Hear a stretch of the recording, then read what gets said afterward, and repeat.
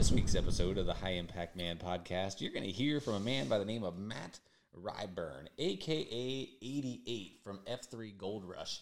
He kind of acted like the Beverly Hillbillies, and he headed west from the East Coast, and instead of going searching for some bubbling crude, he launched F3 in the Sacramento region, and it's been nothing but growth and positive things happening there for the men of F3 and the men of that area since that time.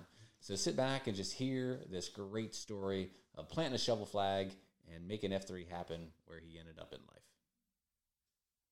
Welcome to the High Impact Man podcast. High impact men from across the nation sharing their stories of inspiration, encouragement, and hope. Gosh, seek transformational relationships. What you're hearing from the culture is not right. Pick up the six, you know what I mean? But you never know who your six sometimes is. Stop being less. To help others become the virtuous leaders they are called to be and that our nation desperately needs.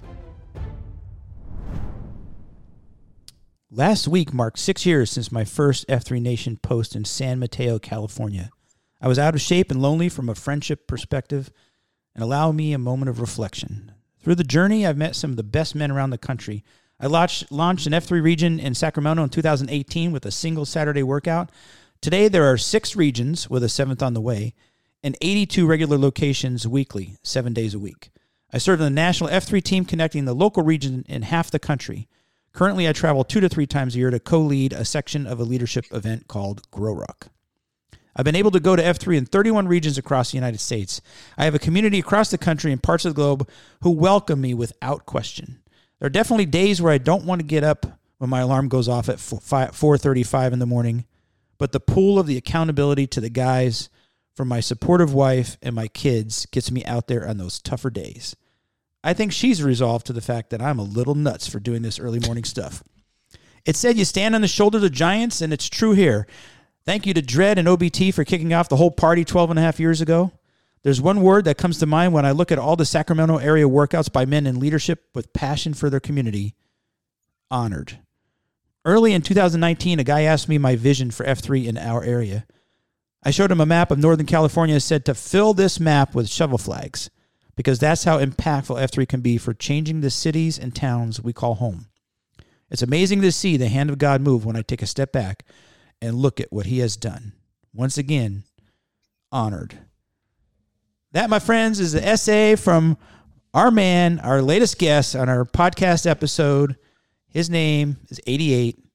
He's from, you might have guessed, from out in the Gold Rush area in California. He was Nantan. He was Sector Q out there. He's a current trainer for Grow Rock, and he's our guest on this episode. I'm your host, Nevin Gorky. My name is D Fibbin the Gloom with my F3 brothers. Joined as always by Troy Klinger, Dial Up in the Gloom. And Dial Up, this is, I think, our second guest from the West Coast. Yeah, I think so. Right, we had Gobbler on. Right. From the Seattle area. Yeah. And now we've got Gold Rush. All right. Yeah, I'm thinking back. I can't think of any others. Yeah, so we got to get some more West Coast guys. Got some West Coast guys, right? Yeah, maybe 88 can give us the lowdown. You haven't offended anybody out west yet? No, we're due. Geography or anything. Yeah, so his real name is Matt Ryburn, 88. Welcome to the podcast. Thanks for having me, guys. I'm really excited to be here and happy to be talking with you. Yeah, it's exciting. I mean, we get guests all kinds of ways. A lot of guests come referred to us by other people. But I read your essay in the latest F3 newsletter that I just read on air, and I thought, man, we got to get this guy on the podcast to hear his story. Yep. So he could just have his story told out there for other guys to be motivated and encouraged and inspired by, right? Yeah, and great. And one thing you didn't note though is, like, I think you guys have some of the cooler swag. Like just that Gold Rush and the spike, like it's a pretty cool logo that they got going. It's a nice swag. And we do, and I can get into that a little bit too if you guys want to. Do you guys still do the spike for the 100th post for each PAX? We do, and it's kind of become a thing in Sacramento that each region kind of has their own little twist on it. And so, but Gold Rush, what I consider my home region, we still give out the spikes. And it's always a special day when a guy hits his 100th. Yeah. Yeah, it is. And in our region, Dial-Up came up with the idea of giving out bricks. So he paints a brick black, put your name on it, F3 logo and stuff for your 100th post. But I think seeing your spike was what kind of got my brain thinking, like, we should do something to recognize guys when they hit 100 posts, because that's it's a pretty big milestone. Like Absolutely. guys, they're not just dabbling in F3. Like those guys have made some type of commitment to get to 100 posts. So that's, I kind of kicked the ideas around and just a black brick with the F3 logo and their name and 100 posts and the dates, what we do. But that's it came awesome. about. Yeah. That's awesome. And what's cool is you can make it as simple as you want and unique to your region. Yep. If you're in St. Louis and you want to give them a spray paint a beer can, go for it. That's right. Do something with the local flair. Yeah. Yeah, absolutely. So for those who don't know, F3 stands for Fitness, Fellowship, and Faith. It's a nationwide, now worldwide, movement of men. We work out always outside. That's one of the rules, one of the core principles, that we have to be outside. And we do it for the invigoration of male community leadership. That's our mission. And 88 here, everybody gets a nickname when you join F3. 88 is our guest here, obviously, and he's been really instrumental in the growth of F3 out in California. And we're going to, get to know him and his F3 story a little bit more. So 88, tell us, you kind of did in the essay, but tell us how you got involved with F3 and how you got your name. Sure. So I'm going to back up before my initial involvement with F3. My wife and I actually lived in Charlotte, North Carolina for 6.5 years starting in 2011. Actually, the day F3 was born, January 1st was the day we drove into town. Little did I know that, Dredd, OBT, and 33 other guys were doing an F3 workout. The very first, what was to become F3, because, it didn't have a name then. Yep. At AG Middle. And we drove into town. So we lived there. And throughout the years of living there, 6.5 years, you started to see, the car magnets, the bumper stickers around town, like you would for the certain, Orange Theory or things like that people like to put on their vehicles, right? You started seeing F3 because you lived in Charlotte. But I just never did it because in Charlotte, the YMCA it's a thing. Like, you move to town and people ask you, okay, awesome, welcome. Where'd you move from? Where do you work? Which YMCA do you go to? Well, we were that family. We went to the YMCA. Yeah. I did the early morning classes, group fitness classes, and I had my thing and was never explicitly, I guess, invited to F3. So I had my thing. I was good. Then fast forward 27, my wife and I decided to move back to our home state of California and be closer to family, because we had at the time almost 1 and 3-year-old, and we wanted them to be closer and grow up closer to cousins and grandparents and aunts and uncles. So we moved back to California, and we were living in the San Francisco Bay Area, right near Stanford University. Mm-hmm. And little bit, my wife went right into work. I had, being in real estate as my vocation, I had to do my licensing in California. And so I was doing a lot of home studying and watching the kids. And let's just say I got lonely. We moved to an area in California where we didn't know anybody. I grew up in Los Angeles and had lived there my whole life, all the way through the time that we moved to Charlotte. And we just didn't know anybody. And I was kind of getting out of shape and huffing and puffing, and at simple little things that I shouldn't have been. And I thought to myself, you know what? I know what F3 is loosely. I know it's a fit. I know they work out, they exercise. I'm just going to check out the website a little bit. Maybe they've got locations or a locations tab or something, and see if there's something in California. Well, lo and behold, at that time, I was probably June. I was looking June of 2017. There was one single workout, one workout on a Saturday morning, 15 minutes from my house. The only one in California at that time. Wow. And I thought, well, shoot, I have done the legwork to actually research this. I guess I kind of have to go. All right. It was a 7 a.m. workout, like a lot of Saturday workouts are across the country, and so I'm a morning person, so that didn't faze me. So I got up and went, found them on campus, on the campus. I was actually I was on time, but I found them a little late because the address sent me to the wrong part of campus. And then, so I just jumped I probably missed the first 5 minutes of the workout. I just jumped in, started doing dips. I can picture it now in my head. And they asked me at the COT when we were going around, they said, how do you find out about us, or who brought you out? I said, nobody, I did. And they thought I was crazy. They were like, really? Okay, awesome. Welcome. So, they were going, and as far as my name, 88, they were going around the circle asking me, the typical questions, hobbies, where did you grow up? So I said I grew up in the Los Angeles area. My sports teams that I follow are the Lakers and the Dodgers, and so they started kind of going down the road of they kind of keyed in on baseball, because at that point in time, the San Francisco Giants had just had their little string of World Series championships, and I think it was 12, 14, 16 or something in there. They won 2 or 3 championships. And so they just wanted to remind me that 1988, at that point in time, was the last year that the Dodgers had won the World Series. So they just wanted me to, every time I heard 88, remember, hey, it's been 29 years. Where's your championship?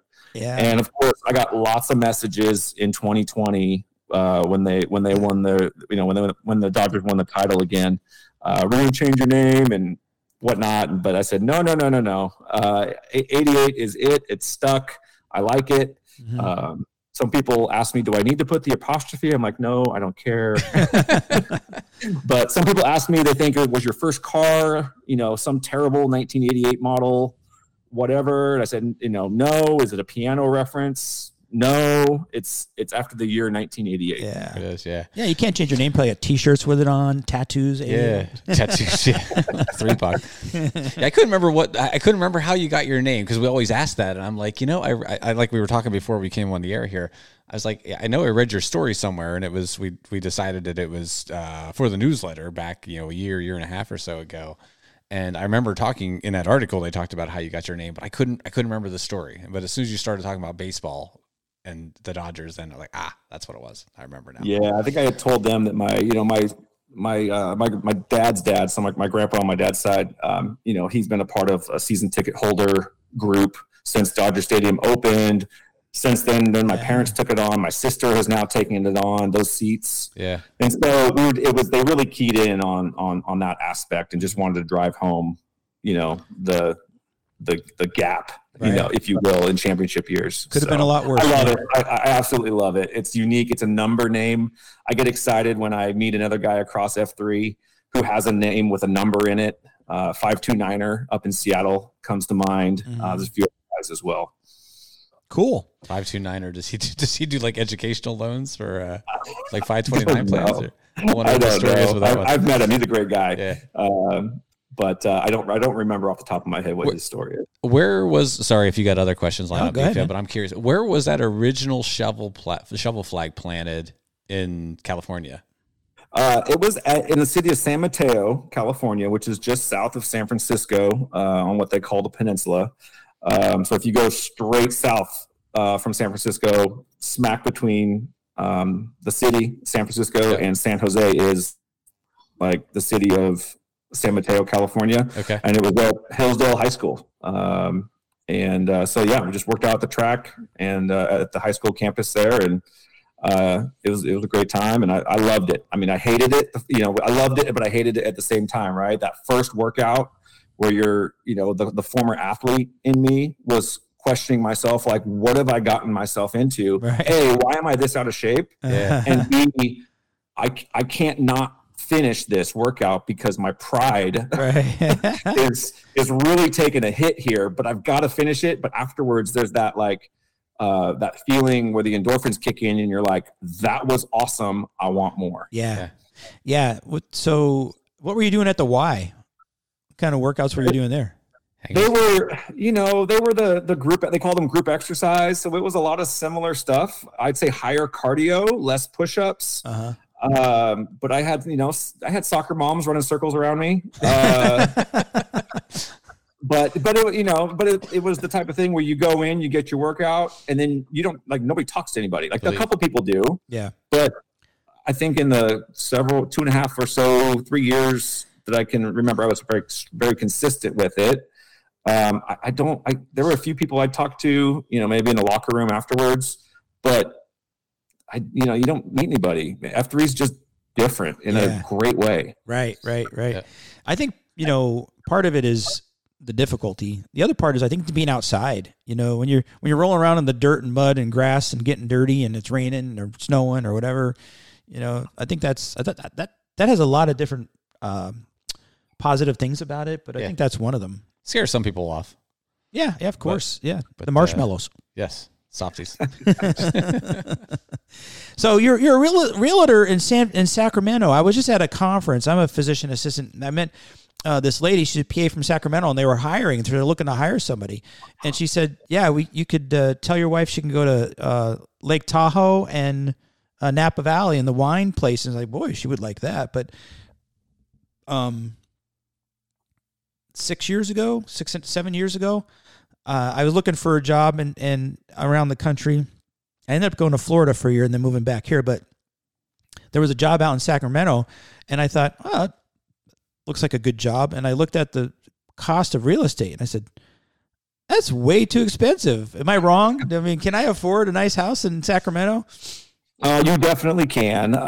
They over the past, especially since 2020, so many people being able to work remote, prices have obviously inflated. But people can afford homes here. Your money definitely does not go as far as other parts of the country, that's for sure. But it can be done, and a lot of times wages increase a little bit out here just because make up for it. Cost of living. Yeah. But it is very nice to be able to, from where I sit, we day trip skiing to Tahoe. That's no big, world-class skiing within an hour. And we can get to Napa in 90 minutes too. Yeah. Well, that is an enticement. But then my wife informed me that we're not moving to California. So, and we just built a house that we're actually in my gym in the basement recording from. So, we just built a new house. So we're not going anywhere for a while. But yeah, I was just curious because, whatever. Nobody cares about that. Anyway, so tell us about how you say you grew up in Los Angeles. Tell us what life was like for a little 88 when you were like, a 22 or something. Sure. So when I was 22, just getting out of college. No, I meant that was a joke. I meant 22 smaller than 88. You can go as far back as you want. If you want to go, yeah. But I did grow up in Los Angeles, just north of LA County, or in the northern part of LA County. And, I tell people LA is a great place to be from. It's just not a place for me anymore. But growing up, I have a younger sister, and I was involved in like field, I would call them field sports. I played football. I was a kicker in high school and college. Played soccer, played baseball. I wasn't really, a court guy. I didn't play tennis, didn't play basketball, but anything on grass, I loved it. Just loved to run around on grass and be active in that sense. And I was able to play football, like I mentioned, through college. My foot got me through there. I went to a small NAIA school in Los Angeles called Azusa Pacific University. Yeah, I've heard of it. Our probably our most famous alumni Christian in the football Okoye. world is Christian Okoye, the Nigerian Nightmare. Wow. Yeah, I'm impressed. Yeah, baby. Nice. Yeah, good pull. Yeah. All right, career longest field goal. Career longest field goal. Sorry to interrupt. Say again. Career longest field goal. Career longest in college was 42 yards, and in high school I hit from 48. All right. I got to tell this story because if my daughter ever listens to this episode, okay, she's going to say, "Why didn't you tell them about this?" So, not to make you feel bad or anything, but my son's 2 years younger than my daughter, and he was 9th grade. My wife thinks you should be a field goal kicker because my kids both played soccer. So she's taking my son to the football field practicing field goal kicking.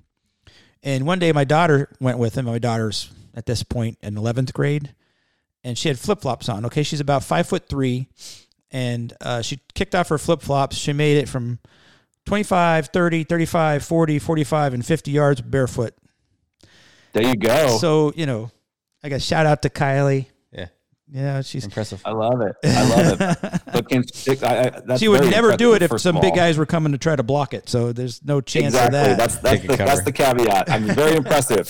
Stands on its own. That's awesome. Yeah. Can she do it with three or five or so guys with their hands up in the air and snot bubbles coming out of their nose, and their desire is to run you over. Right. Yeah. Plus, you got to get it up high early, right?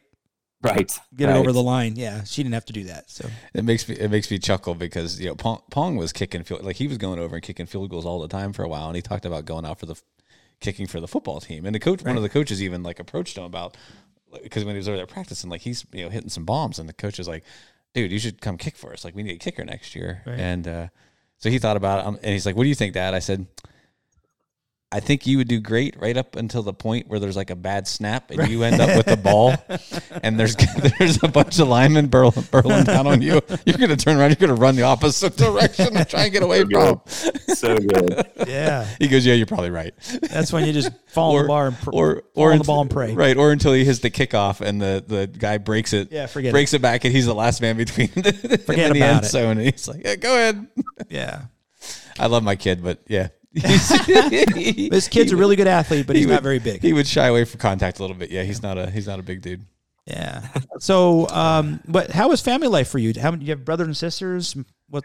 I have a younger sister, and she's 2 years younger than me. I'm 42 now, so she's hitting the 40 later this year. So shout out to my sister. But she was involved in dance, so. Her and I both got an athletic gene. My dad played a little tennis in high school. My mom was not an athlete. She would ski growing up, but she was not like a team sports or an individual sport as far as mano-a-mano type of sport person growing up. Mm-hmm. But neither of them really pursued anything beyond, high school. But my sister danced on the dance team in college in Las Vegas, and then I played, small college football. So, yep. A little bit athletic, pedigree in the family, which is kind of cool. And I think my two kids are kind of following that footsteps. My wife's also an athlete, former athlete, and grown up, and so our kids we're into that life at them being 9 and 7. So it's a lot of fun. Maybe you mentioned it, but what are their genders? The 9 and 7-year-old. 9-year-old son. We call him Tar Heel in the Gloom. I was going to say, did he post yet? That was going to be my next question. Yep. Both kids were born in Charlotte. All right. So we call my son Tar Heel at F3 Dad, and then my daughter is the 7-year-old, and we call her Tiny Dancer. But they're both a ton of fun and love going to F3 Dads whenever they're not playing baseball or softball or soccer. Yeah. Yeah, it's cool, man. Very good. Did you meet your wife in college? Did you say that? I'm sorry.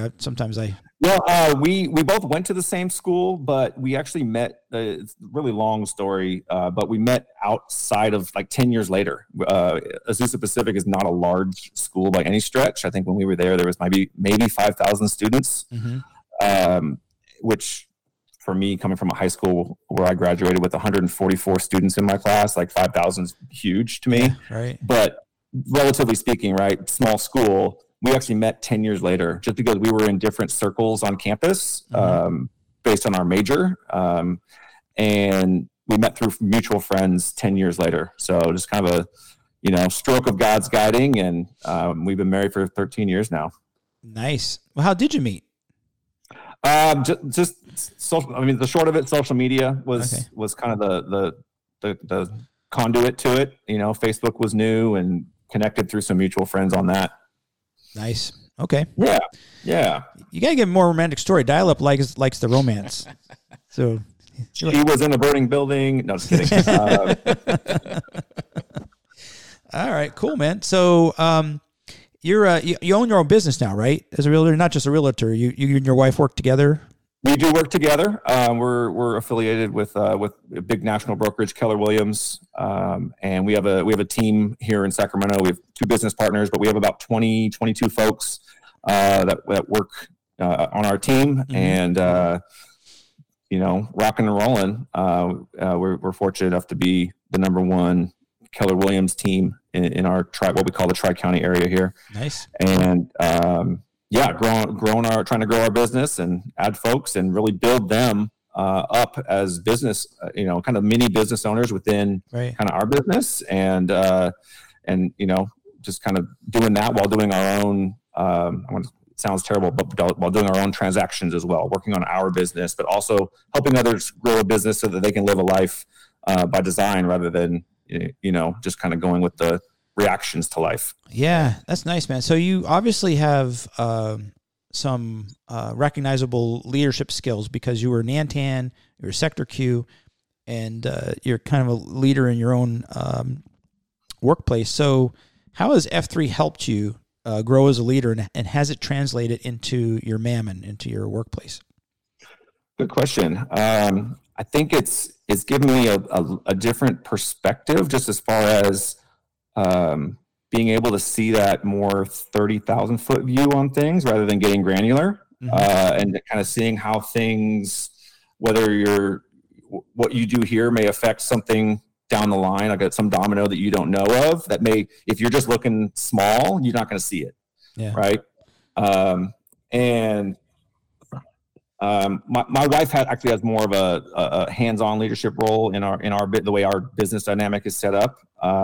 And she's a phenomenal business leader in her own right. And but we obviously talk and bounce things off of each other all the time. And and it's just an opportunity to see things from a virtuous way, from F3, whereas talking with candor or whatever it is from the Q, just concepts kind of from the Q source, right? That leadership training manual. I know not everyone listening to this is an F3 person, but F3's kind of leadership manual, if you will, hitting some of those topics and just being able to have exposure to those and apply those, kind of throughout the business world, if you will. Mm-hmm. Yeah, it's nice, man. And so how did you become Nantan? My wife and I quickly figured out that the Bay Area was just not going to be home for us long term. We had lived in Charlotte, a little bit of culture shock going to the Bay, and you mentioned home prices being expensive in California. The Bay Area of California is that much more, just because of all the tech industry and the high salaries and whatnot. And so, just wasn't our spot, right? So we quickly figured out that we wanted to get out of the Bay Area and relocate. And so we landed on the Sacramento area because my wife has family history here. And so we thought, nobody lived here at the time, but we thought, she's got some knowledge of the area from growing up. And we thought, check it out and kind of find where we land, and found a great little town called Rockland. And very quickly after we moved, but as we were moving, the packs in the Bay Area were like, well, you're taking it with you, right? Like, you start it there because there was nothing here at the time. It was, you looked at the F3 map, very blank around Sacramento. F3's got this national map with a bunch of little shovel flags, right, on those icons. Yep. And it was as blank as can be in the Sacramento area. And so in Dred's book and OBT's book of Free to Lead, they talk about when a guy moves, it usually takes about 6 months to kind of get yourself ready to start a new region, right? And that was I think I was about 5.5 months. So he was and it wasn't a purposeful like waiting period, but it was, you got to get the kids established in school. You got to get yourself just into the flow of life, the rhythm of life in your new surroundings. And then you can think of starting F3, because if you do it backwards, that's not a good thing either. Right. Yeah. So I just happened to be the guy that moved here. And in my first career out of college, I was I was at a small Christian school. I was an elementary and middle school PE teacher and also athletic director. So I had a little bit of background experience in kind of coordinate with my athletic director role of coordinating things of this, I'm going to say of this nature, coordinating teams, coordinating schedules, things like that, being organized. And so I think that really helped me and played into helped be a strength to kind of get some stuff set up here. But yeah, when we told the guys in the Bay Area we were moving, they said, "Oh yeah, I'm sure you're going to do it." And finally, they were just kind of like, "Okay, when are you doing this? Right. let's put a shovel in the ground 88. Let's go. Come on." So how did you go about it? Did you create your own SLT first? No, because we moved here again, not knowing anybody. Right. We had to from the ground up. It wasn't like in the F3 olden days, we'll call it, where they would do what they call the leap launch, where they'd have this kind of big, kind of formalized, if you will, like, hey, we're starting in Sacramento. Who do you know? Let's gather a big list. Let's fly guys from the nation out there. Yeah. There was none of the pomp and circumstance of that. It was, me talking to who became what F3 calls the first follower, right? I met a guy named Evan at church in our small group, and I said, we were sitting at a table in our church building, and I said, hey, I'm going to be starting this workout thing. And before I could barely get the whole sentence out of my mouth, he said, yes, I'm in. When do we start? What can I do? Nice. And he then fast forward, he became the second Nantan of Gold Rush 2.5 years later, which was really cool. Yeah. But at the beginning, I was kind of the one-man band, right? I was Nantan, I was comms, I was, not needing a weasel shaker. But we did get to that point where there was enough guys that we had a couple of AOs going. We were multiple days of the week, and I pulled in several guys, kind of handpicked, Ponch, who became Nantan after me, Possum, Conair, Hall Pass. I'm going to forget somebody. I think Dingy was on that first one. Several guys, and Rabbit was our comms guy.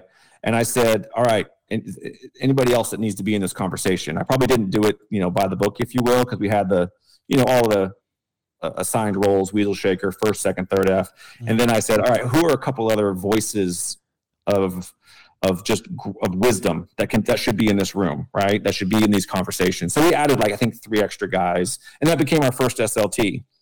But it was also a goal of mine, and that functioned well, but it was a goal of mine to, when I handed off to Ponch, to kind of trim the SLT down to what most regions know of it as today, which is kind of the assigned roles, because we had 3 guys who really didn't have a role. They just were kind of a voice, and they felt like they were flapping in the breeze with no real purpose, right? If you don't have a purpose, you're just kind of like, why am I here? What am I doing?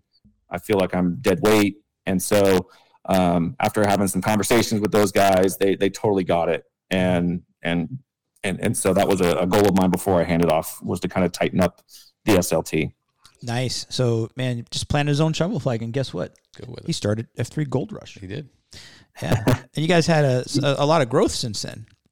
We did. For those listening who are maybe in those younger regions, don't have the expectation that your region is going to blow up overnight. It's a grind. We went one Saturday workout only, just one location for a year. Mm-hmm. Wow. That's all we had. And I can remember the day we had double digits for the first time, probably 7, 8, 9 months in. Mm-hmm. And we were high-fiving, it's not about the numbers, but 10's kind of cool. Right. Yeah. And now we can, on the day after Christmas, we can get 10, at 4 AOs, right? It's not a big deal. Mm-hmm. But, it takes time. COVID was very good to our region. It sounds kind of weird to laugh about it, but we didn't go dark. We went dark on social media, but we didn't. We gave guys the option. We just said, hey, if you want to come out, come out. If you don't. We're going to social distance through this. Mm-hmm. But we're all adults here. You can make your own choices. However you see 2020 working out for you, do your thing. But we're not necessarily going to close down everything. And we couldn't plant shovel flags fast enough. There was one, I remember 2 different weeks. One week we launched 4 AOs in 1 week. And we do AOs. An AO for Gold Rush is one single workout on one day of the week. Yeah. I know many regions call an AO, and then an AO works out like 3 days a week. Right. For us, each AO is one single opportunity to work out, if that makes sense. Yeah. You may use a location 2 days a week or 3 days a week, but that would be like 2 different AOs for us. That's what we do. Yeah. Yeah. So that second week, the other week we launched 5. So that, I mean, in 2020, I think I want to say we added 20 AOs in that year. That sounds very anti-California. I was just going to say, can we email a link to this podcast to Gavin Newsom? Yeah, that sounds very anti-California. Not shutting down. But you guys are going out there. But it's cool. But it's cool to hear that that's when they expanded the most. Because think of it. I mean, everybody go home and stay in your little box and don't interact and don't be social with anybody, right? Yeah. And get the shot. Fear for your lives. Try and prevent every death that you possibly can. But instead, like, dude, we got to get together, right? I think we noticed that guys were just craving connection. Yeah. And it's all taken away. And F3 served as an opportunity to connect. That's awesome. Yeah. Face to face rather than through a screen or we were doing it safe, keeping our distance. We've got some really funny photos to look back at, where we're like spread out across like 30, like a 30-yard front to back spread, but they're funny to look at now, but that's what helped us grow. And it got, guys bought in, and, then the F3 kind of machine of connection took over. Next thing you know, we were doing the second F stuff, and then next thing you know, a few third F things come in, and then shield locks start, and Q source, getting regular Q source.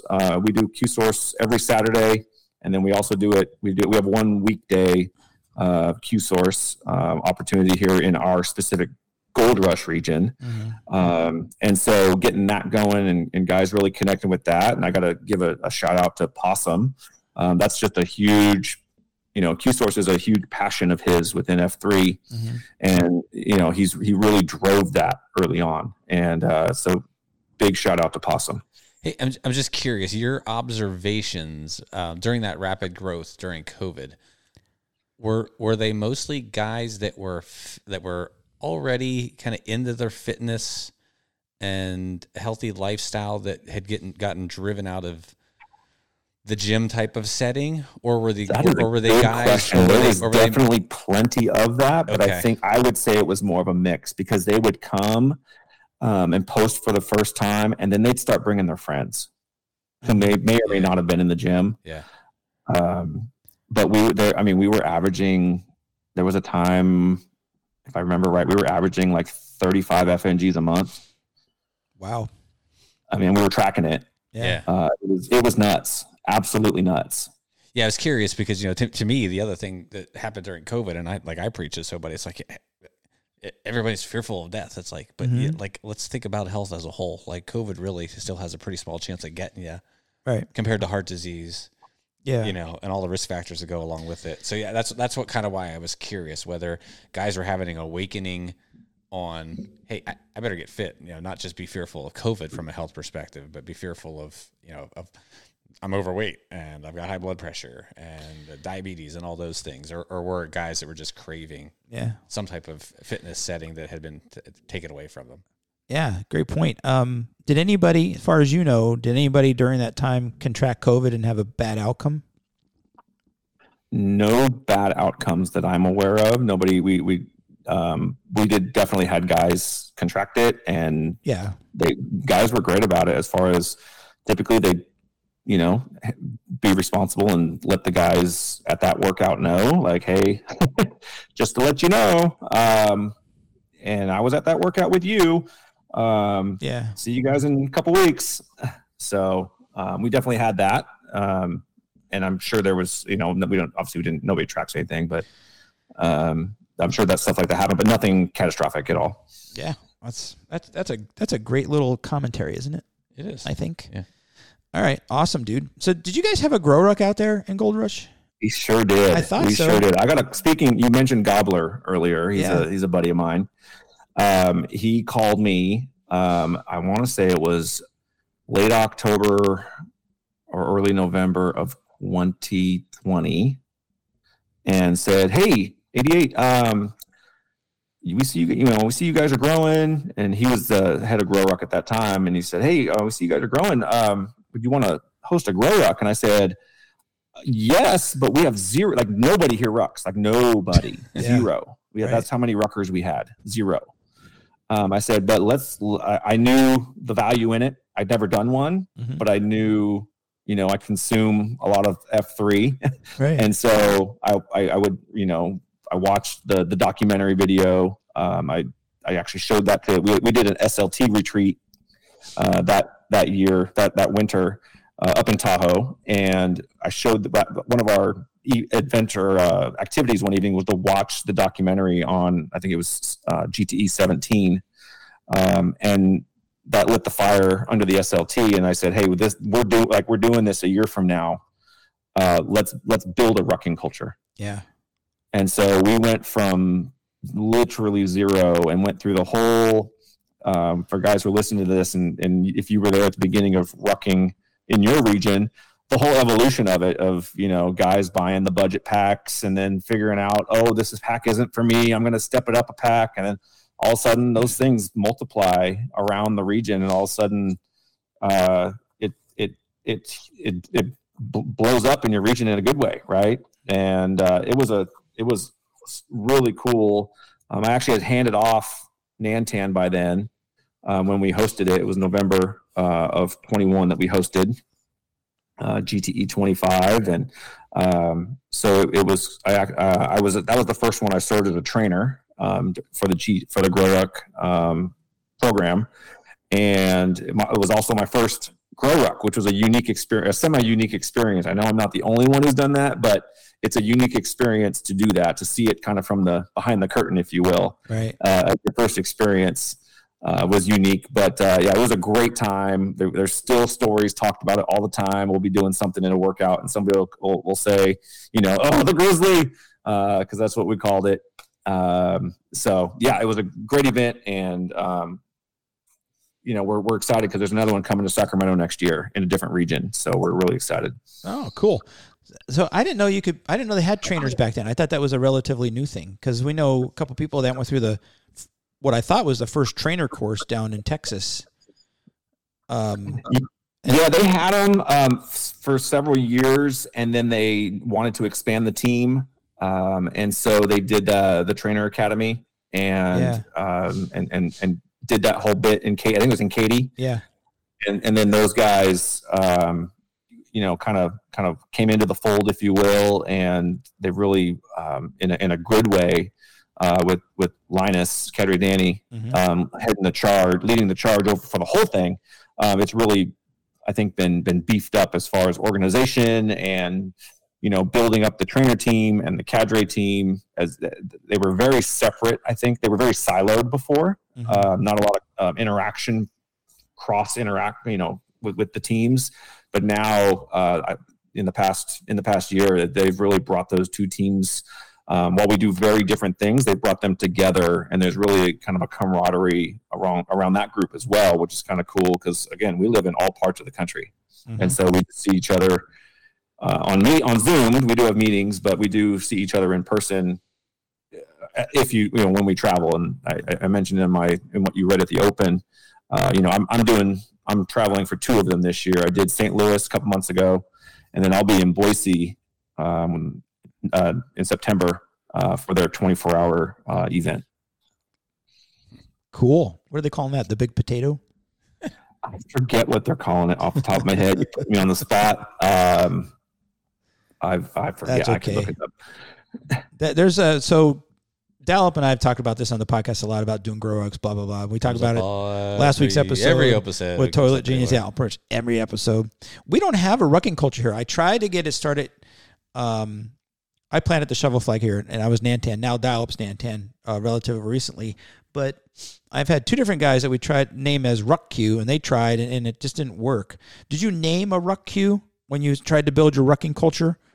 Or did you just start saying some of these workouts are going to be rucks? We didn't. We planted a ruck PT, ruck physical training AO, like a ruck focused AO, which was not necessarily just like distance. It wasn't to get miles in. Yeah. It was to use your ruck as a coupon. Got it. Yeah. And that AO is still going today. That one hasn't been like we the only reason that one came about was because, hey, we're hosting Grow Ruck. Let's start training for it and use this AO as it. And it's got its, every region, rucking's not for everybody, and that's okay. But it's good for everybody. It's good for your fitness, as has been talked about. But it's got its faithful guys every week. It's a Monday for us, and it's fun to see now that there's 6 regions around Sacramento. It's fun to see that there are ruck-based AOs at several. I think actually, if I think off the top of my head, I think each of the regions, the 6 regions, has 1 or 2 rucking AOs. A couple of them do a Sunday morning ruck. They'll go from like 5:30 to 7. They'll do a 90-minute, just a slick, just get some miles in, get like 5.5 miles in before many of you guys go to church. And I'll go to that one occasionally, but it's a good time just to get out and get some miles under your ruck. Yeah. Yeah, cool. I mean, I don't know. We keep talking about that, but we still haven't made any progress on it. Yeah. But we've had the guys from Cape Fear pushing hard, campaigning hard for Dial Up and I to come down to their ruck in November. I heard that when you talked with Beauty. Shout out to Beauty. He's a stud. If you can get down there, even if I think one of you said you have a bad back, if you can get there and do support, that's it. That's just as impactful. It can be as impactful. Well, that would be me. I'm not putting my weight on my back anymore. I've had 2 back operations, one just in February. So getting under a log and carrying rucks that's probably a bad idea. So yeah, I'd jump on support. Yeah, and they're doing a king builder on the deck of a battleship, so that's enticing. There you go. So I could do that, and then the support stuff. I'll just walk around with the water. Here, Dial Up, have some water. Thanks, buddy. All right, cool, man. So if somebody wanted to be a trainer, how do they go about it? They would need to contact Cadre Danny. I think right now, they're going to, don't quote me on this, I could be way off. The number one would be to contact Cadre Danny or Noonan. They're both on the F3 Nation Slack, very available on there. I think they're going through the model where they want guys to go through these trainer or Cadre Academy to kind of join the team. But I could be wrong. I could be 100% wrong on that. So reach out to Cadre Danny, Danny Stokes or Linus on Nation Slack, or Noonan. He's out of ENC on the Nation Slack, and they'd be the 2 guys to talk to. Okay. What's the difference between a trainer and a cadre? Like you said, they're totally different, to do totally different things. So what do you do differently, like during the GTE? Great functional question. So the trainer's role is kind of, think of it more like an MC, kind of like an MC, but like an involved MC for the weekend. We host. There's typically 2 per event. We host or co-host the Friday night rally. So there is some talking points at the rally to kind of kick the weekend off. We cue or lead the King Builder Convergence Saturday morning, which has its leadership pieces built into that as well. Then we facilitate the Grow School, which is going through the leadership manual, that Q source, and that's typically 2.5 to 3.5 hours. It depends on the length, and that's one of the opportunities where the guys who participate in that event can sit around a table and chat. And there is time where the trainers are up front sharing. For example, at St. Louis, most recently, we were up there sharing. Those guys know their Q source. They have a strong, regular cadence of talking and discussing and going through the Q source material. So they know what vape is. They know what all of the little acronyms and terms within Q source and kind of the ins and outs of it. So what we did was kind of tailor it to, hey, you guys know the material. We're going to share some personal stories about how it applied maybe to us or a situation we were in. And then really the gold in it is for the packs to be able to talk to each other and bounce ideas off of each other and learn from each other. And build those bonds. And then the trainers also go and not participate. That's the wrong way to say it now, because they used to participate just like a regular PAX would for the event. They would go under the log, as we call it. They put their 30-pound rucksack with all the extra gear, taking it up to approximately 50 pounds. They'd get in formation. They'd do all of the overnight piece with the guys, right?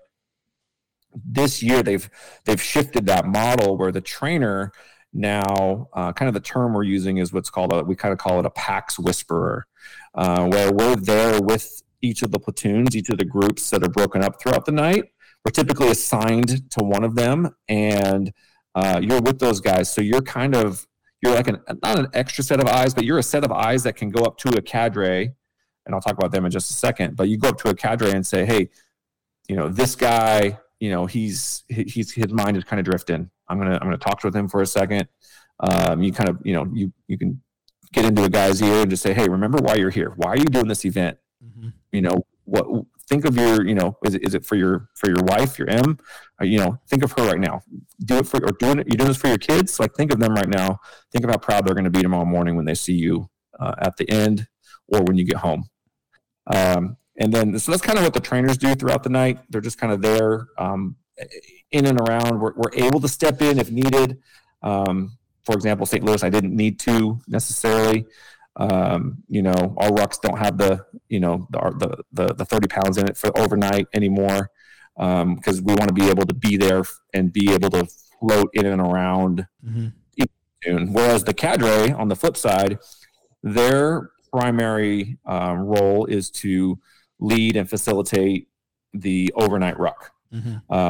It's a huge undertaking. The logistics on that and the safety that goes into that, and planning and scouting, excuse me, is a monumental task that they take on, and they do a phenomenal job doing that and making sure that everyone gets the leadership aspect of it, because it kicks you in the pants, but at the same time they're there kind of with that tough love, where they know that the guys doing this know that this guy's going to bring it to me all night long, but at the end of this, he's going to give me a hug, a handshake, put a patch in my hand at the end of this event, and tell me he's proud of me. Mm-hmm. And so they're very different roles. The cadre come in, they come in with intensity. They have to. That's what commands respect at this event, and it's a really neat dynamic. And they're just a bunch of both cadre and trainer team guys. Ultimately, they care about other men and growing their leadership. These men who want to grow their leadership, and they're just here to help facilitate that, which is really cool. Nice. All right, you want to be a cadre? You know what? I have had. I'm not going to say it hasn't crossed my mind. I'm just on the fence, to be honest. I don't know. I enjoy the trainer role. Don't know how long I'll do it, but don't know if I want to be a cadre or not. Not sure. Okay. What's your passion? What's your D2X? What's your purpose? One of the trickiest questions my whole life that I've had to answer or tried to answer. And I think it's just being able to connect with people. I have this knack for making connections with people. I think it played well when I was Sector Q. Mm-hmm. I can get to know people in other ways. And I don't know if people are listening to this and they're on the Nation Slack, they see me. I'm pretty active on the Downrange channel, mm-hmm. As far as connecting guys when they travel. And so just being able to connect and make sure guys can get resources that they need when they need them, or when they can't get something. It's just being able to be a resource for someone else. Mm-hmm. Nice. That's a good thing to do, brother. Out there helping other people. All right, dial up. Got any more questions before we hit them with the two biggies? No, I can't think of anything. All I know. right. I asked. No, I did ask a bunch of good questions though. You did. During, You did. so Yeah, absolutely. I think I used mine all up. All right. So 88, we always ask our guest 2 questions at the end. It may lead to more questions, but for the most part, these 2 questions. So the first one is, if you had to name somebody that in the past or present, somebody you know, somebody from history, whatever, that you would say is your inspiration, your hero, somebody you look up to, who would you name? When I listened to your podcast last week, it got me thinking on this. And I think I'm gonna mention kind of 3 names, but just 2 are kind of related because 2 of them are my grandfathers. They were both very different people, but both, I think, very influential in men that I admired in life. And then the other one was more of someone I don't know, but it's someone I just admired, obviously, from afar. But that would be President Ronald Reagan. Read his memoirs, and just really, I read that. I don't know if I read it in college when it came out, but they put a book out. I think it was his diaries, and just really a neat insight into his life. And it just really, I look back on that book and just think, man, he was just for what he, the role he played for our country, and also what he did in other aspects of his life was just, something to be admired. Wow. Is that a first? That's a first, but a good one. Yes, a very I'm good shocked that we've went this long without someone saying him. I know. I read a book about him. I have it up in my library. I'm not sure. It might have been written by Peggy Noonan, who is one of his speechwriters. But I read a biography by Reagan, and an outstanding guy, right? Yeah. I mean, it's unflinching. Cool. Growing up in LA, the Reagan Library is not far from where I grew up, and so been able to out to that site and visit it, and see some of his the artifacts that they have there, and they have an Air Force One there that was his during his presidency, so that was kind of cool to be able to walk through that and just spend time on the grounds there and kind of feel connected to somebody you never knew, right? Someone who was president when I was born, but had a big impact on the world and in our country. Yeah, for sure. That's I'm a history buff, so I got to tell you this. So for those that don't know, and I'll bet you a lot of people don't know much about Ronald Reagan. Obviously he was in movies and stuff, but during the time that he was an actor, they had the Screen Actors Guild or whatever, and communism was taking root in our nation and a lot of the Hollywood people were sort of embracing communism, and he and John Wayne and maybe some other guys, but they were the ones that are most outspoken. And I think he may have become president of the Screen Actors Guild. I can't remember, but he was fighting communism in the 50s, and 60s or whatever, and then he obviously got involved in politics. But he was a guy who was a real leader, a virtuous leader, and he was able to bring people together, but yet still he had candor. Yeah, right. Right. And absolutely. I think that may be part of what, I mentioned earlier is bringing people together and connecting people. And, that's just always been something that, you may, whatever part of life you want to apply this to, but you may have a different view of something than me, but you're still just another person. Let's find a way to work this out. Yep. Yeah. I'm reading a book right now. It's a biography of a guy who became a Navy SEAL, but he grew up in Poland behind the Iron Curtain, was born in 1960. And the stories that he tells about growing up in a socialist state, because that's what it was, run by the Communist Party, but a socialist state. People need to know this. Most people in our country don't know this. They don't know what happens when socialism takes root. But one of the heroes of the Polish people was Ronald Reagan, Pope John Paul II, and Ronald Reagan. Yeah. Because he imposed sanctions on Poland because of their the way they were treating people and stuff, and the Polish people were like, yeah, bring more sanctions. They're the ones suffering from the sanctions, but they wanted it, and and Reagan was outspoken against the evils of communism and socialism. Yeah, great choice, brother. Thanks. Yeah, you're welcome. So the last question is, this is your chance to speak to the men of America. What's your message for the men of America? I think one thing I was obviously thinking on this as well is it's just that life is truly a journey, and we're all in a different place, and you don't have to end where you are now. And, enjoy that process. Life may take you left when you think you need to go right, or you think you need to kind of stay where you are, whatever that is, whether it's a job or where you live, or if life may throw you a twist here or there, and you just got to go with that. And if you're a believer in a higher power, like I am, you trust that that's God, and for me that's God, and you trust His leading. We trust His leading, and whatever that is, the journey is gonna take you where you need to go. And I tell my wife, I'm always, wherever we love where we live, and wherever we are, I'm happy, because home is where we are. Yeah. And wherever that is, it could be a job, like I said, it could be your actual physical home. But life is a journey, and just enjoy that journey whatever part of it you're on. Nice. Great message. Yeah. We didn't talk much about your faith. What is your faith? I grew up in the Christian church. I grew up going to a Baptist church, and then just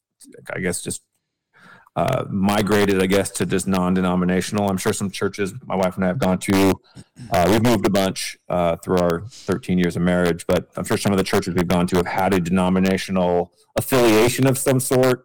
But we, I guess gravitate towards the non-denominational, evangelical church. Yeah, they're talking to two Baptists right here, man. There we go. Yeah, there we go. A deacon and an elder. I'll let you figure out which is which. I'm older, so that's not the qualification, but turns out to be true. All right. Well, thanks, brother. I really appreciate you being on. I think it's great having you. Yeah. It's great to meet you. Maybe one day our paths will cross. I don't know if I'll ever be in Sacramento, but you never know. You never know. And if you are, hit us up on Slack, and we'd love to host you. And I mentioned in the little write-up that you read out off the top here, I have gotten around a little bit, and my wife and I do enjoy to get around the country a bit, as we can, as obviously as funds allow. And so, maybe when I'm in your neck of the woods, find my way to you guys. Yeah, if you're ever in north central Pennsylvania, come on down. There we go. My wife and I were out to San Francisco, Yosemite, and a bunch of areas years ago. Our daughter was just born. She stayed home with my parents, and my daughter wants to get back to Yosemite and into the San Francisco area. So she's got to get through PA school here. Once she does that, then we're planning another trip out there. I want to spend some time in Yosemite again. So that'd be the perfect time to hit you up. So awesome. So hopefully I see you in 2 to 3 years. Well, dial up. I think we just spoke to another high impact man. Yes, we did. I forgot to say it at the end of the last episode. We did forget that last episode. So Toilet Genius, I'm sorry I didn't say that, but yeah, you are a high impact man as well. Great to meet you, 88. Likewise. Yeah, brother. God bless. Thank you for listening to this week's episode. I would like to thank our guests for joining us and sharing their story of becoming a high impact man. More information and resources can be found at highimpactman.com. If you like this podcast, please consider following us on our social media pages or email us at him@highimpactman.com. That is HIM@highimpactman.com. The High Impact Man podcast has a new episode every week, and you can find them on Apple Podcast, Spotify, and Google Podcast platforms. Have a great week, everyone.